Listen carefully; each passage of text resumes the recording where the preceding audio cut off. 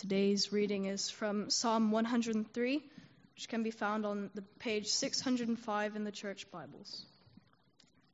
Praise the Lord, my soul. All my inmost being, praise his holy name. Praise the Lord, my soul, and forget not all his benefits, who forgives all your sins and heals all your diseases, who redeems your life from the pit and crowns you with love and compassion, who satisfies your desires with good things, so that your youth is renewed like the eagles. The Lord works righteousness and justice for all the oppressed. He made known his ways to Moses, his deeds to the people of Israel.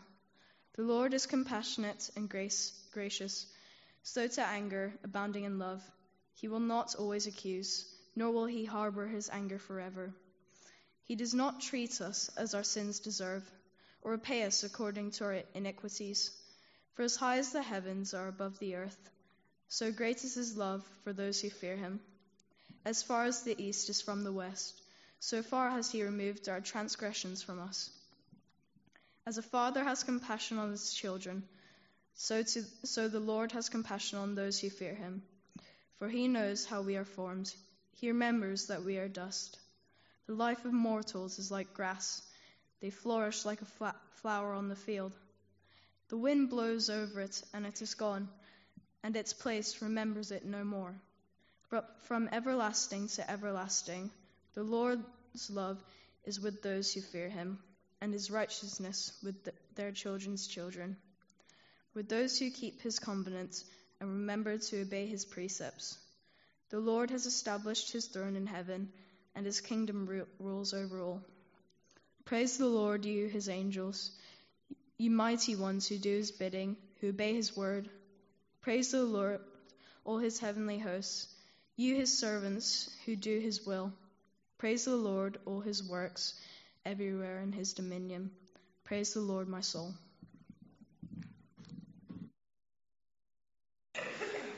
Thanks so much for that reading, Roscoe. Let's pray as we come to God's word, and let's ask him to speak to us.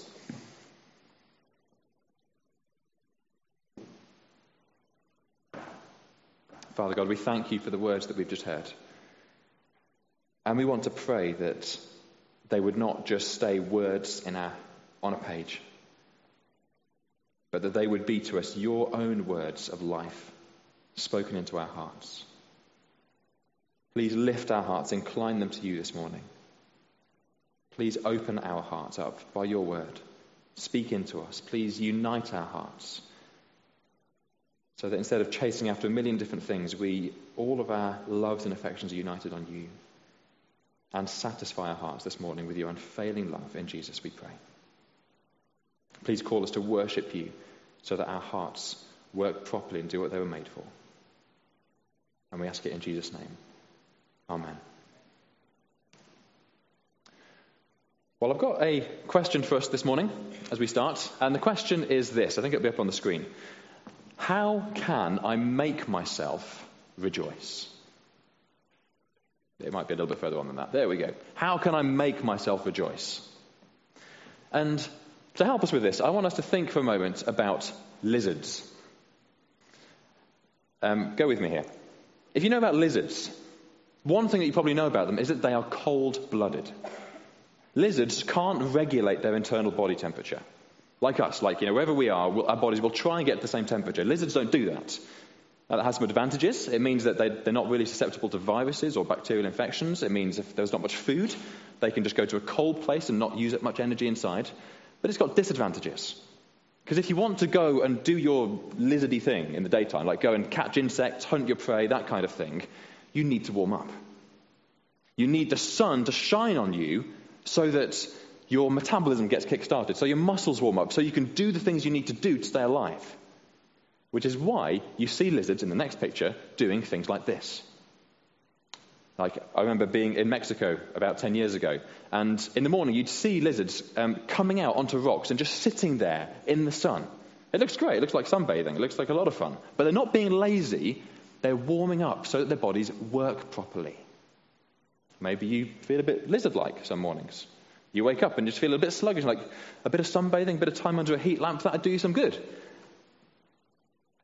When we come to the question, how can I make myself rejoice? I want to suggest that we are lizards. We are spiritually cold-blooded. That actually, we can't make ourselves rejoice. Internally, we don't work properly. We've been looking at this series called Songs to Make Your Heart Sing, looking at the Psalms and how they lead us to rejoice in God. And we've seen the Christian life should be a life of joy. That if you lack joy as a Christian, then there's something wrong there. It's to be a malfunctioning Christian or a lopsided Christian. We're meant to have joy in God. And that's meant to energize the whole of our lives. It's meant to be the thing that powers us as we serve other people, as we love God, as we obey Him. It's all meant to be energized and driven by that core of joy in God. But we ask, how can I make myself rejoice? How can I get that? And the answer is, we can't. We're spiritually cold-blooded. Our default is to lack joy and be cold towards God. How many of you came into church this morning and said, "Oh, I just feel so full of joy this morning"?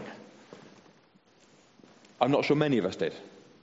I'm not sure many of us said it out loud, at least. But how many of us were feeling it? No, we're lizards. We're cold-blooded. We can't regulate our internal joy by ourselves.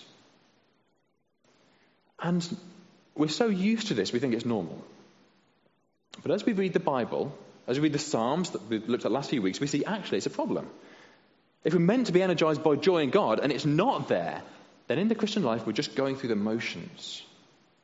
We're trying to serve, trying to obey, trying to love other people, but it's not from that core, from that heart of joy in God. And so we don't experience the joy we're meant to have. It doesn't look attractive to other people. And it feels like there's this just shell outside of us, and it's hollow inside, and it feels fake and not real. Or even worse, maybe we are energized by something else, by pride, or by fear, or by guilt, or by legalism. And we hear the command to rejoice, and we go, huh? That doesn't make any sense. Like, I'm not in control of that. I can't make myself rejoice. Maybe you think, I try to be joyful, but I can't. Don't you know what's going on in my family? I can't rejoice. Or don't you know my personality type? I'm not the kind of person who can just do that. How can I make myself rejoice? Well, we can't. Now, King David, who wrote this psalm, has a slightly different answer. Verse 1, he says, "Praise the Lord, my soul, all my inmost being, praise His holy name." Now, some of you hear that and you switch off. And King David here, he's like the over-enthusiastic guy with a rainbow guitar strap who's coming and telling you to be jolly when you don't feel jolly. You think, oh, that David, he's just praising God all the day long. It's annoying. But actually, what we need to see here is he's not. That's why he's saying this. He's telling himself to rejoice and to praise God because he's not praising God. This psalm is written because David is cold-blooded, just like we are, because he's a lizard, spiritually speaking. He's not working properly inside, but he wants to climb out onto a rock and get warm. He wants to find the joy he's meant to be feeling in God. So this psalm is here to help you. If you're a Christian, this psalm is here to help cold-blooded spiritual beings crawl out onto the rock where the sun shines on us, to teach you to cultivate daily joy in God. If you're not a Christian, maybe you just don't see what there is to be joyful about in the Christian life.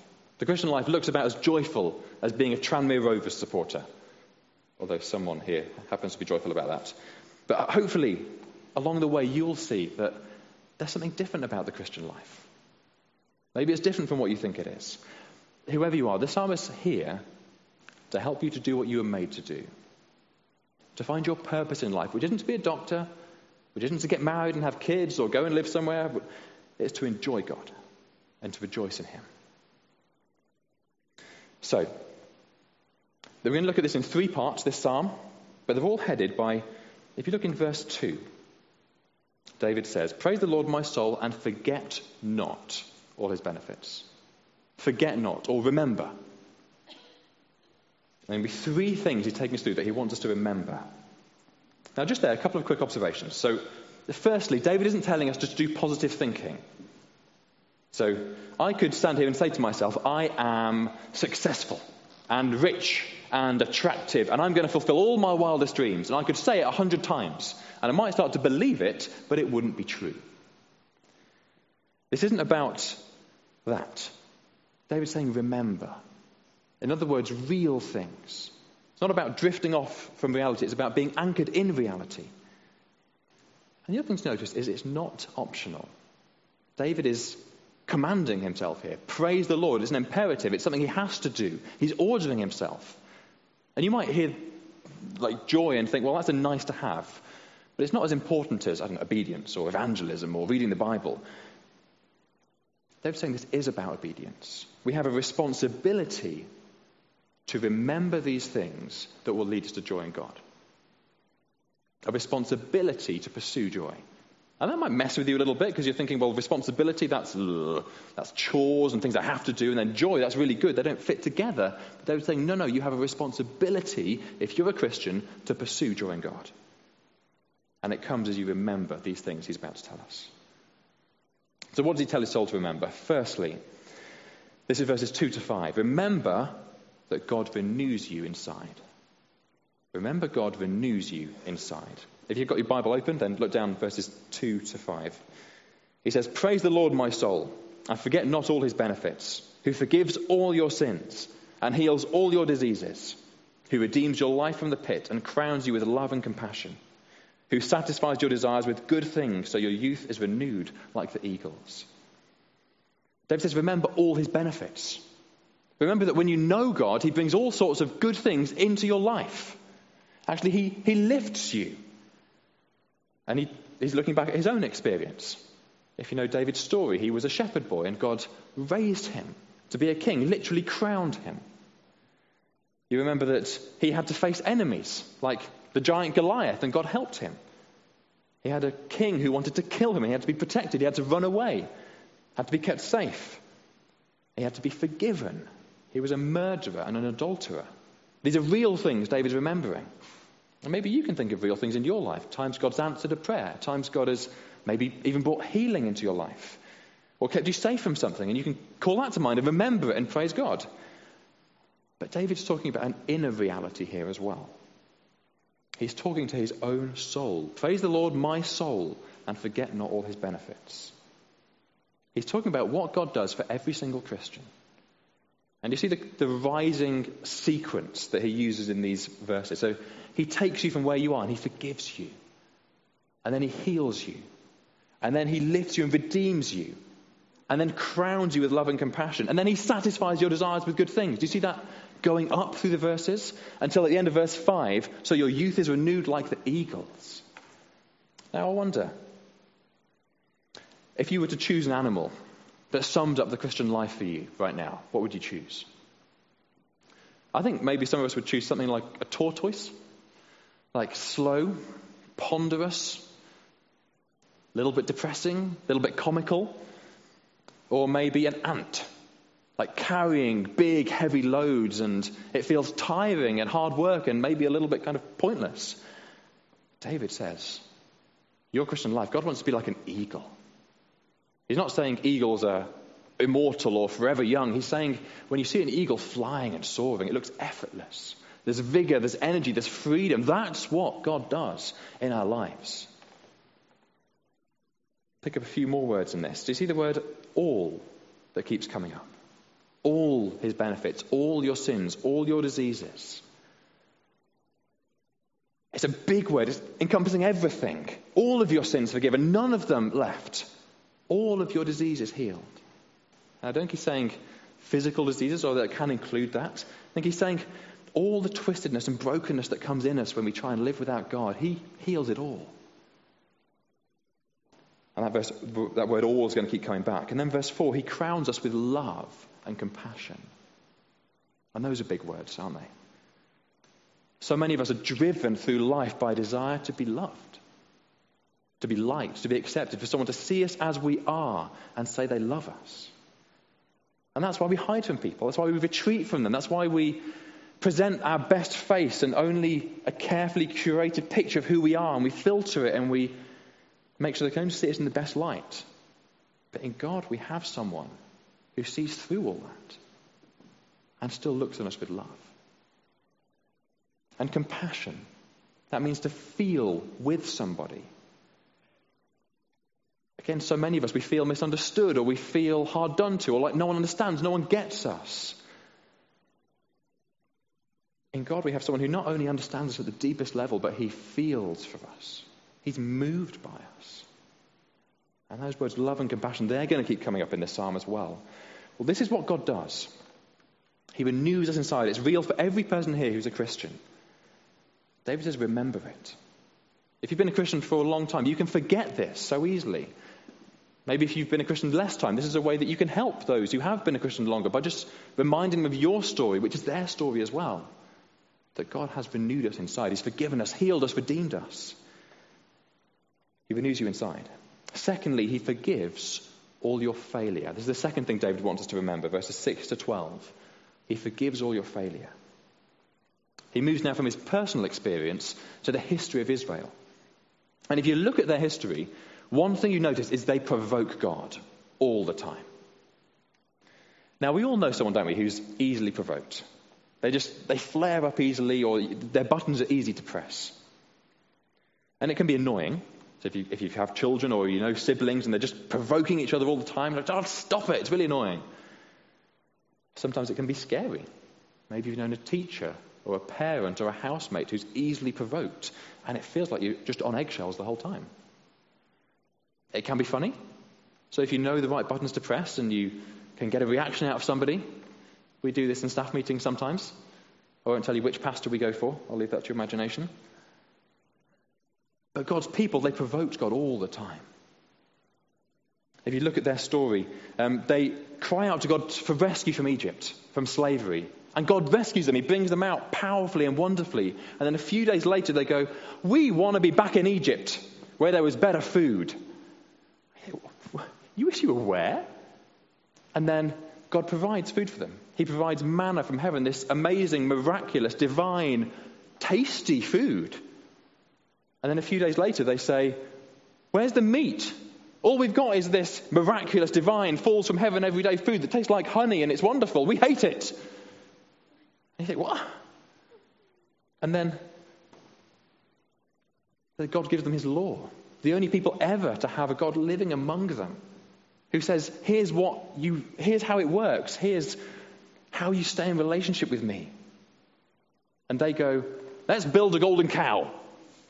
And let's bow down to it, because here's your God. Here's the one who brought you out of Egypt. And you think, whose idea was that? They provoke God all the time. And you read it and you think, just lead them out into the wilderness and let them all die. But he doesn't. Verses 7 to 10. He made known his ways to Moses, his deeds to the people of Israel. It means he rescued them again and again and again. And he showed them what he's like. The Lord is compassionate and gracious, slow to anger, abounding in love. He will not always accuse, nor will he harbour his anger forever. He will not treat us as our sins deserve or repay us according to our iniquities. He showed them what he's like. And what he's like is he is patient with us. He's patient. Literally, it says he has a long nose in the original language. And that needs a bit of explaining. It's because, imagine someone getting angry. Often they'll do something like this. Or maybe their nostrils will start to flare. There's something about anger that seems to concentrate itself in noses somehow. And it's saying that takes a long time with God. He's not easily provoked. He doesn't get angry easily. He doesn't hold on to things. He's patient. You get these 4 nots or won'ts. He won't keep accusing. He won't stay angry. He won't treat us like we deserve. He won't repay us what we earn. And that's such good news. Because we provoke God all the time. I know I do. If you're a Christian, I suspect you know that you do as well. If you're not a Christian, let me help you out a little bit there. Maybe you think, well, why would God care about what I do? I'm pretty good, and why would he be bothered? Well, one of the words I've learned recently is to be woke. To be aware, socially aware of injustice and things that are wrong, and to call them out. So when someone says something out in the public arena or on social media that someone perceives to be wrong, they instantly get absolutely hammered by the whole world pointing out what's wrong. And I want to say there's something right about that. There have been things that have been pointed out that should have been pointed out.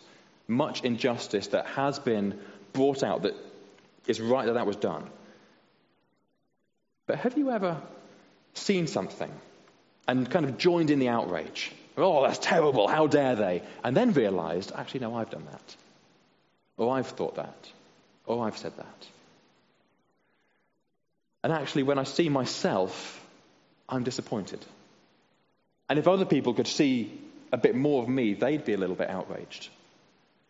And so how much more if there was a God who could see through me and see everything?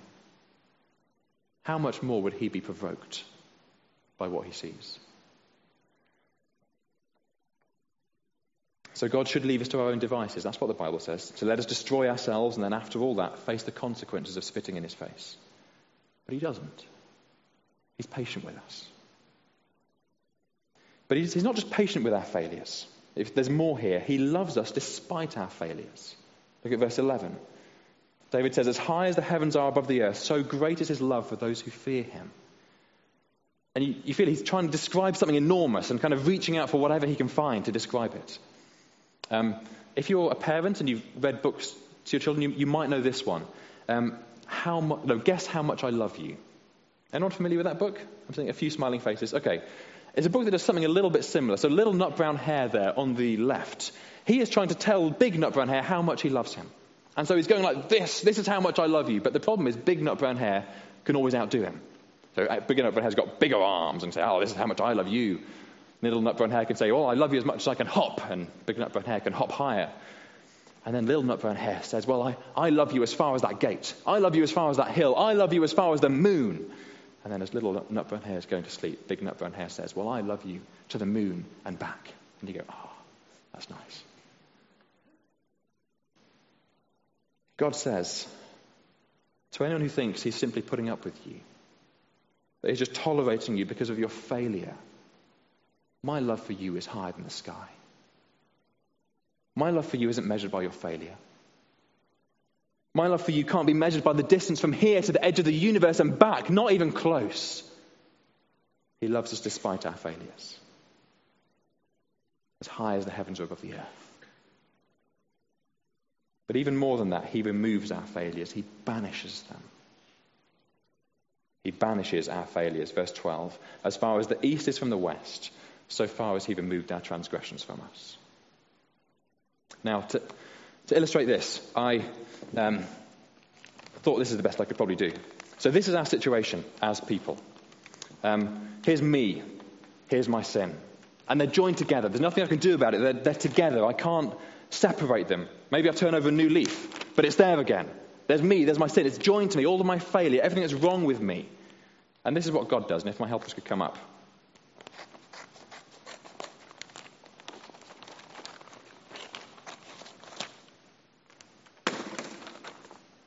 Thank you. He takes me in one direction, my sin in the other direction, further, as far as you can get, as far as the east is from the west. Now, this is quite a small room, but if you ignore the curvature of the earth, as the psalmist is right now, the point is you could keep going forever and you would never get there. You can never reach the east. You can never reach the west. That is how far we're separated from everything that is wrong with us. If we trust God.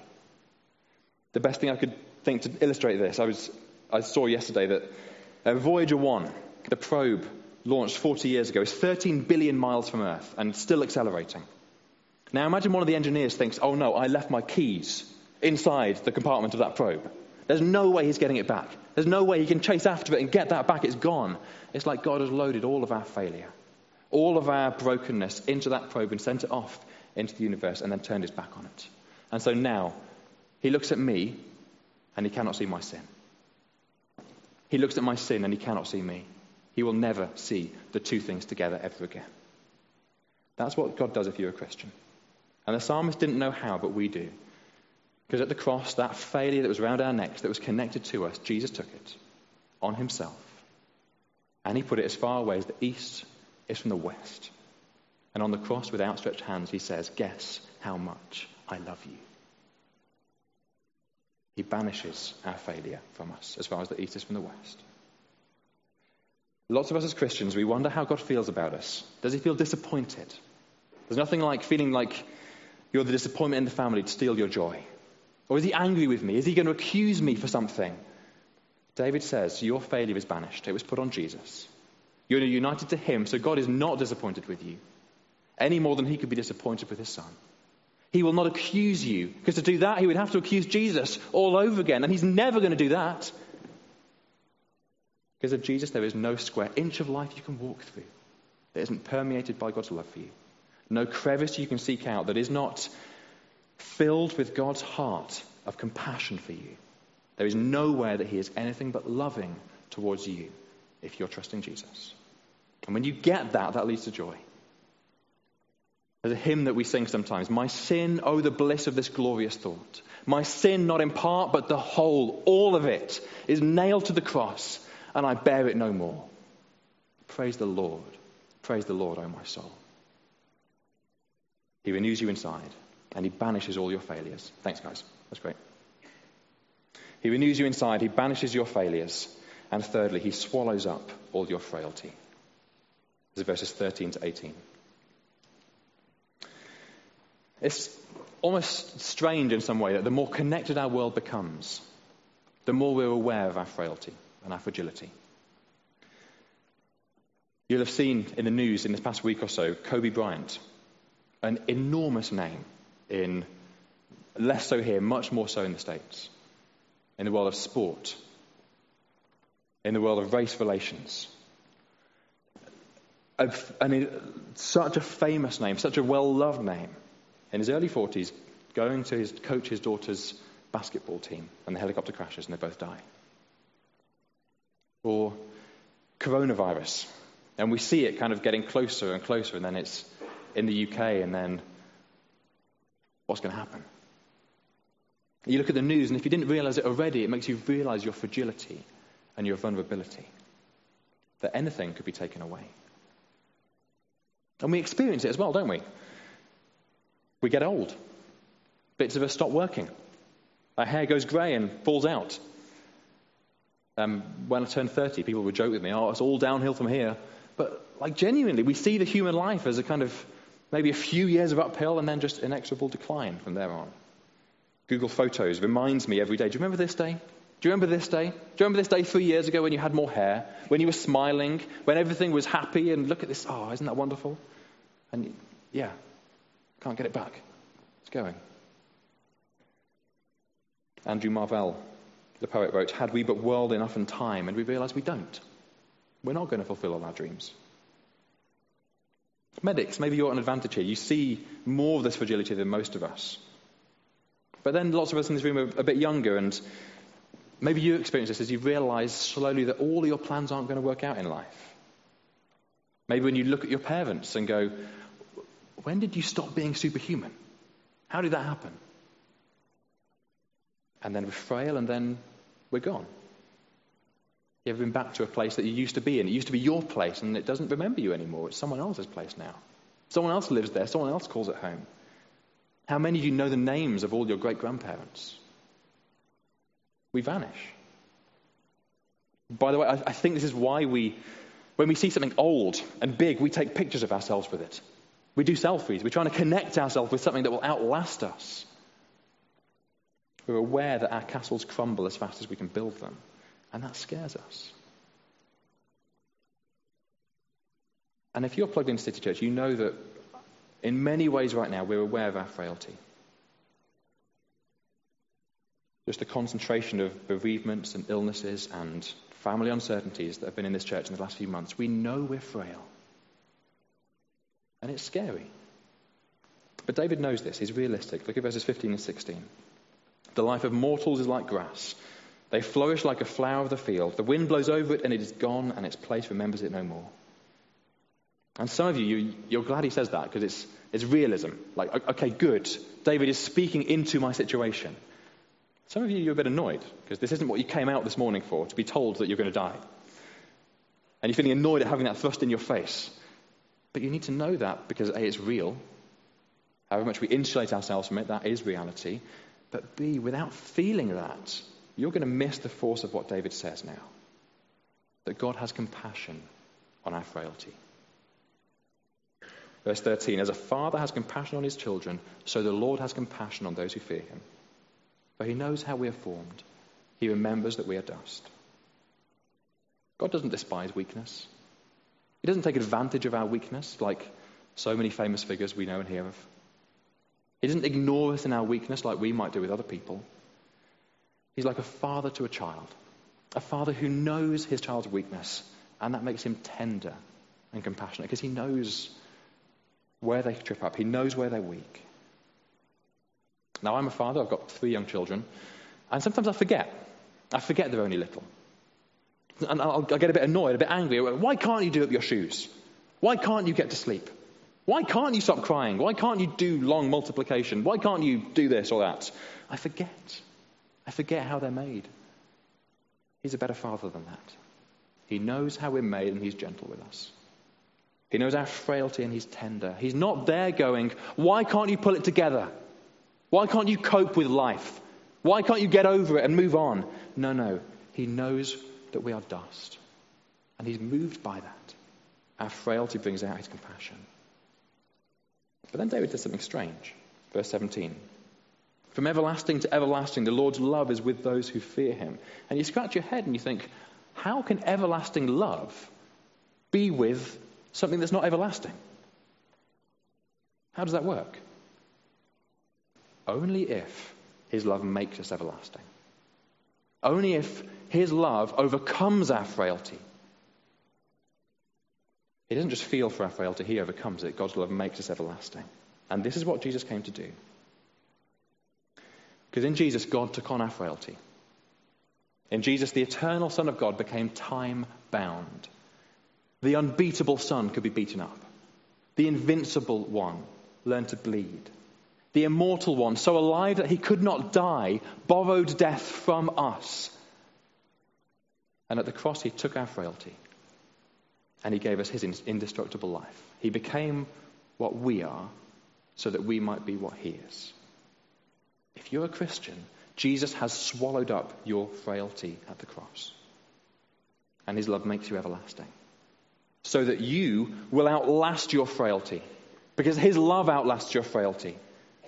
And your mortality, your fragility, your vulnerability, your loss will itself crumble away in the face of his glory. And remembering that, David says, leads you to joy. I remember a Christian couple, not at this church, who had a little son. And they then were pregnant with a daughter, but the daughter was stillborn. And it was deeply traumatic for them and for other people. A few Sundays later, they were in church. And I thought, wow, that's early. And then the band started playing, and I thought, who chose this song? It was a song called There's a Place Where the Street Shines. Some of you might know it. And it includes the words, no more pain, no more sadness, no more suffering, no more tears. And I thought, of all the songs we could be singing, how are they going to cope with that? Are they even going to be able to stay in the room singing that? And I turned around to look at them. And they were there with their little son, and they were dancing. They were dancing as they sang that song. There is no fear of frailty for the Christian. You say, yes, I'm falling apart. Yes, I live in a world of transience where things and people I love might be taken away from me. Yes, I will vanish. My great-grandchildren probably won't know my name, but my frailty has been swallowed up at the cross. You are everlasting. The best is never in the past. So you can dance in those ruins until he rebuilds you forever. He renews you inside. He banishes your failures, and he swallows up your frailty.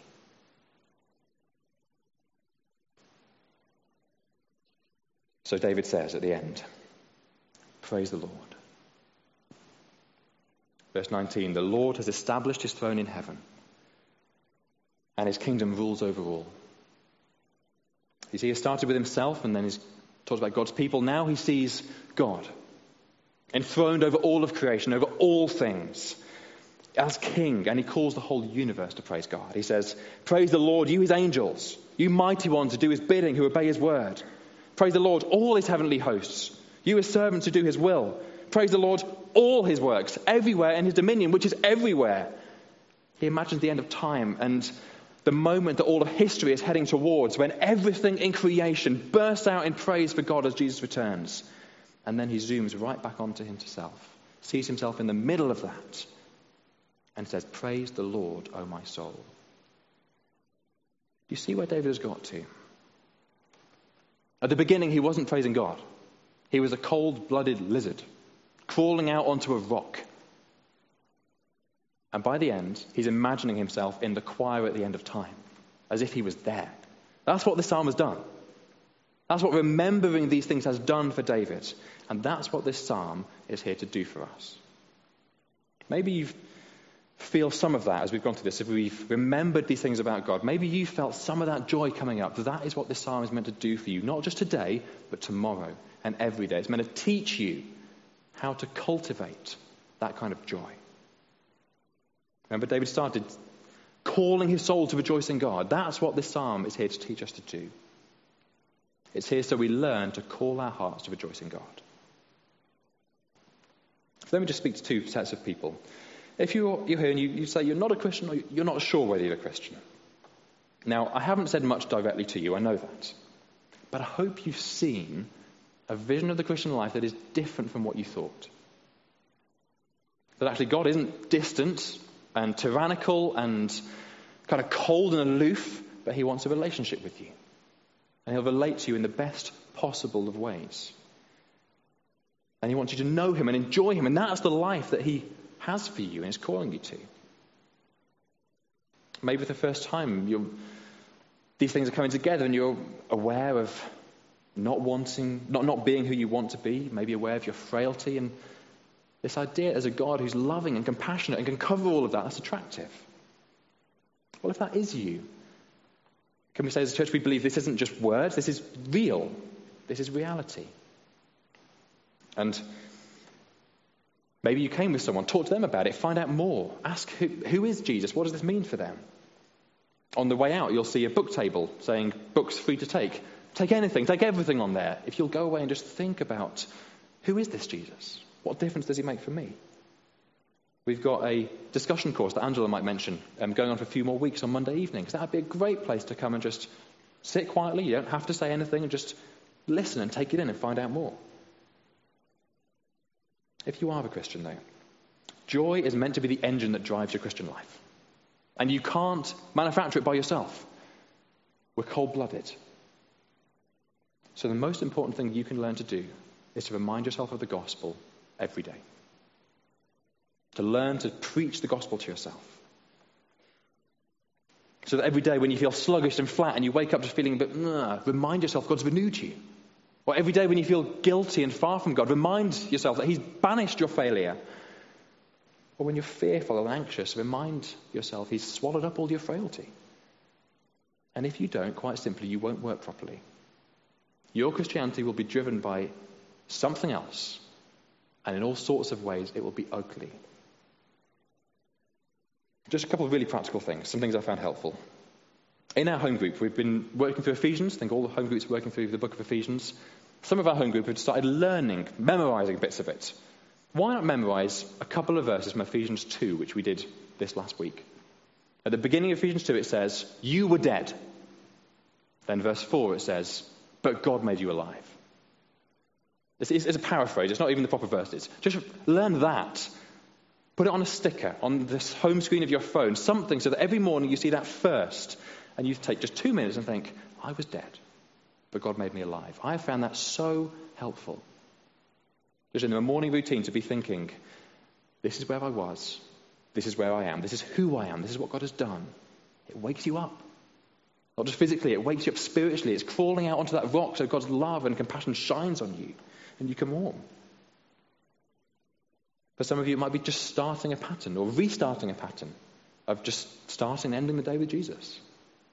For whatever reason, that's not happening right now, but maybe you can just, for me, it's literally haul myself up in bed and just sit up in bed, and that's, Sometimes it's too hard to even get out, but that's the place I can just start turning to God's word, turning to him in prayer, and asking him to shine his grace into my life, remind me of the gospel.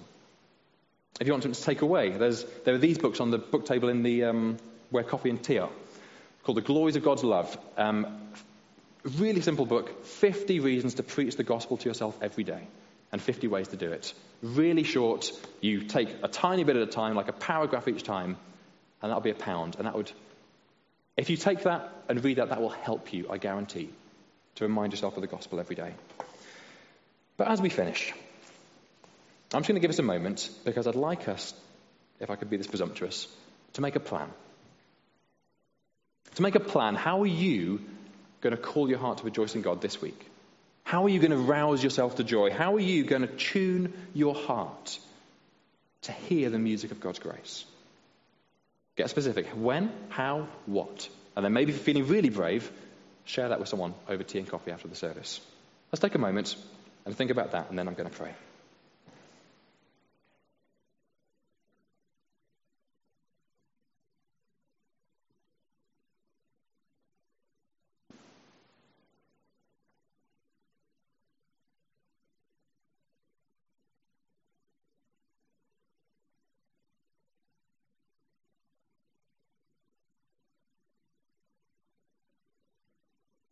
And let's take those plans and those ideas and those things that we want to do and bring them to God and ask for his strength.